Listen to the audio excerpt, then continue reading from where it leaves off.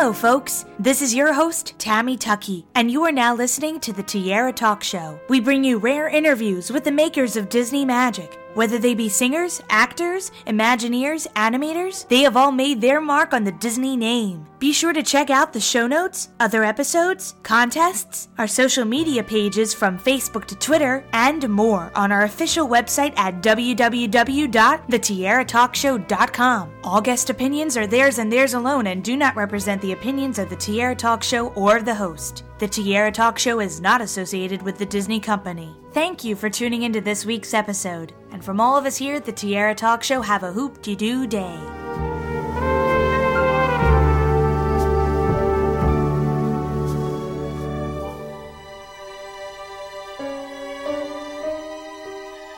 I'm excited to welcome this week's Tiara Talk Show guest, Dale Baer, to the show. Welcome, Dale. Thank you. It's very nice to be here. And it's great to have you on the show, Dale. You know, usually I ask animators if they had a specific moment where they thought, you know what, being an animator, it's just my calling. I did have that moment, big time. And I had to be about 8 years old, honestly. There weren't that many cartoons on TV back in those days, outside of, I think it was Disney's show was on a Sunday, and every now and then he'd have a whole hour of animation. But the only other time I would really get to see any cartoons was when we go to the drive-in movies. And, of course, they had the double feature with the newsreel and the cartoon in between. And I just couldn't wait for that. And it was a cross between Walter Lantz cartoons and Disney cartoons. So I just knew that this is what I wanted to do. Why? I have no idea. I just fell in love with it. And I think I drove my dad crazy talking about it all the time. And around that time, too, they didn't think it was such a practical job to have. Not many people were clamoring to get into the business like they are now. And but it was just still something I wanted to do. But he tried to coax me into doing drafting and whatever if I liked drawing that much. And it wasn't until after he passed away and he had put some money into an account for me from his VA money. And after high school, I just decided, the heck with it, I'm just going to see if I can get into Chouinard. So I did, and I applied, and I got in, although I had to take a qualifying drawing class because I was drawing too tight.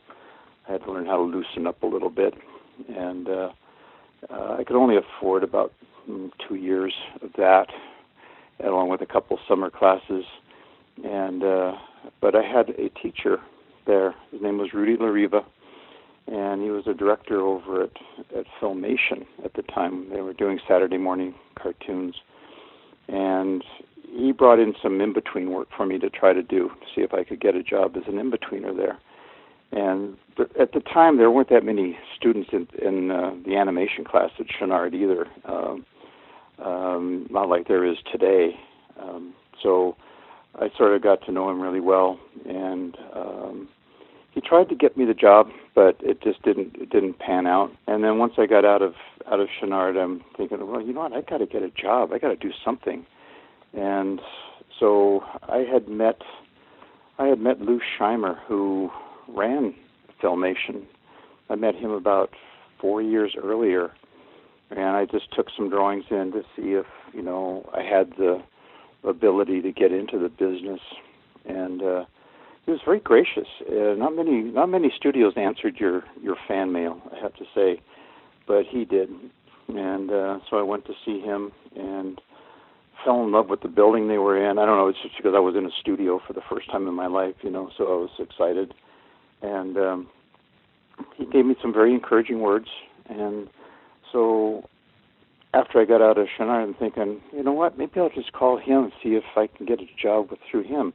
Not realizing you just don't call up a studio head, and expect him to answer the phone. But when I called the receptionist over there, she said, just one moment, please. And next thing I know, I'm talking to him. And kind of blew my mind in a little bit. And I just told him that, I'll do anything. I'll work for nothing. I just want to get my foot in the door. I want to try to learn, the business. He says, no. Don't worry about it. And he says, come in on Monday. This was a Friday. He says, come in on Monday and we'll get you set up.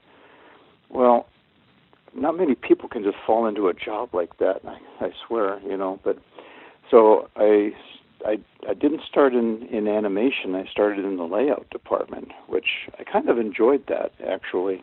But I had a friend there who was head of the assistants there, the cleanup people, and she knew a gentleman over at Disney, and she said they're just starting a training program. She says, why don't I see about getting you an application? And I thought, okay, I had honestly no real desire to go to Disney at the time because I thought it was beyond me. It was like a dream come true, if I could get in there. But that's why I decided just to get into Saturday morning cartoons, and I was going to be, quite content. Well, what was one of the first projects that you got to work on for Disney? The first one was Robin Hood at the time, 1971. It was kind of nice because at Disney now they have a mentoring program where you're given one mentor, and that's it. I had 6 mentors there. I had 6 of the 9 old men there. So I was like in heaven, and whoever you felt the most comfortable with, you sort of hung around with and picked their brains and showed them your work. And John Lounsbury was my chosen mentor, along with Eric Larson at the time. And so I was there for, I think, 6 years to begin with. And one of my favorite films from that time period, the 70s and 80s at Disney, was Who Framed Roger Rabbit, which was another project you got to work on. So how did that project come about for you? I knew Don Hahn, who was at the studio when I first started. He was an assistant director, which means that he just sort of did a lot of the grunt work for the main director there, who was Wooly Reitherman. And but then Don moved himself up the ladder really quickly into producer status. And he wound up going over to London when they started doing Roger Rabbit with Richard Williams. And I had done a stint with Ralph Bakshi and Richard Williams, of course, so I knew Richard. And they knew they were in trouble on Roger Rabbit. It was a bigger project than anybody anticipated. You couldn't put a time frame on that thing. It was just too big. And plus it was the type of animation that had been done before, but not to this scale. So it was technically it was rather complicated. Maybe not so much today, but back then it was. And so I got a call from Don asking me if I wanted to work on Roger Rabbit. And I said, heck yeah, because I've been hearing about it for a long, long time. And so finally they said, well, what we want to do is we want to set up a Los Angeles unit. And so I wouldn't be going to London like a couple of my friends had gone to London and to work on it. And so they set us up in a warehouse in Glendale.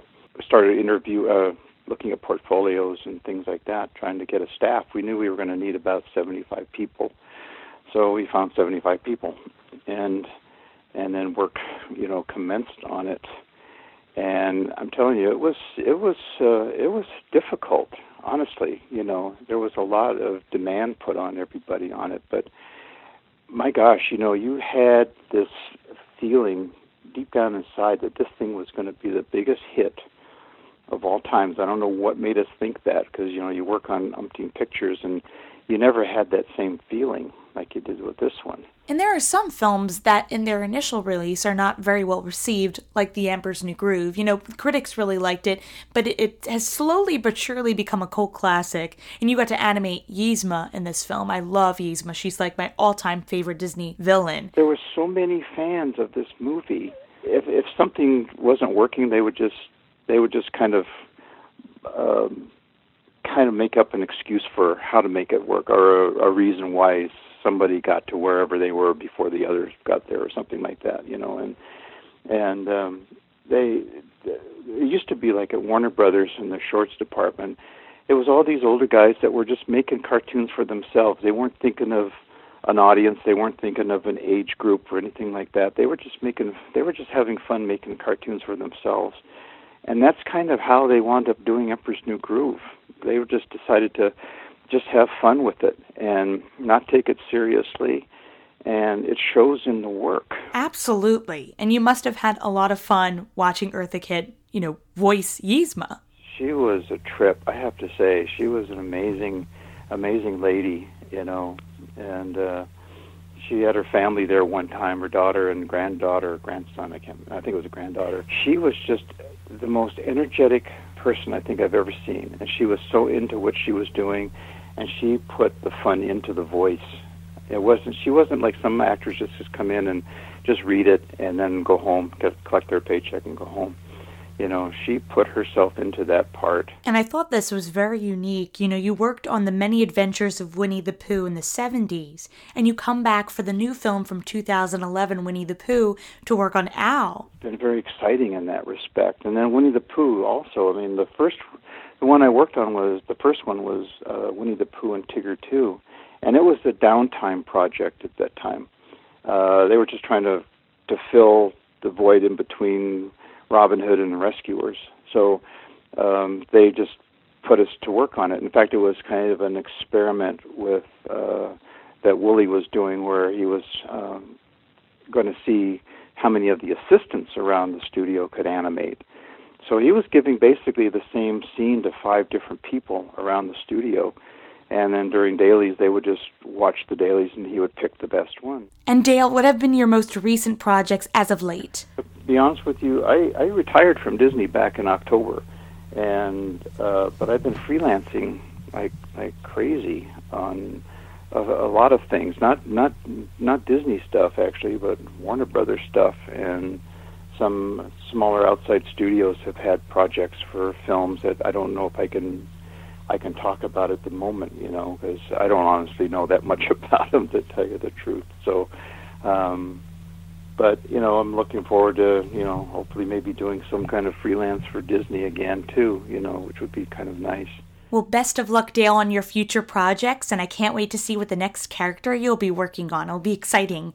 And before we end our interview, I have 3 Disney-themed questions I always ask my guests. I call them the Fab 3. So we'll start with the Donald one, which is, as a child, what Disney film was one of your favorites to see in the movie theater? It would have been Peter Pan. That was the first film I fell in love with. And then Sword in the Stone was another one. Actually, my dad... I was sitting through it the second time my dad was coming to get me, and I wasn't out in the front of the theater waiting to be picked up, and he had to, I don't know if he had to buy a ticket to get in there and drag me out or what, but Sword in the Stone was another one that totally fascinated me. And our goofy question, what Disney character do you think would be your best friend if you met them in person? Probably Donald Duck, because, I don't know, I used to draw him all the time. I don't know why. He was the easiest one for me to draw. And finally, our Mickey question. If I asked you to name any Disney song at this very moment, what immediately comes to mind? I'd say When You Wish Upon a Star, that Jiminy Cricket sang in Pinocchio, is the one that I think has the most impact, to me. It's one of my favorites, too. And I can't thank you enough for coming on the show, Dale. This was a real treat and a complete honor, and I hope we have you back on the show soon. My pleasure. My pleasure.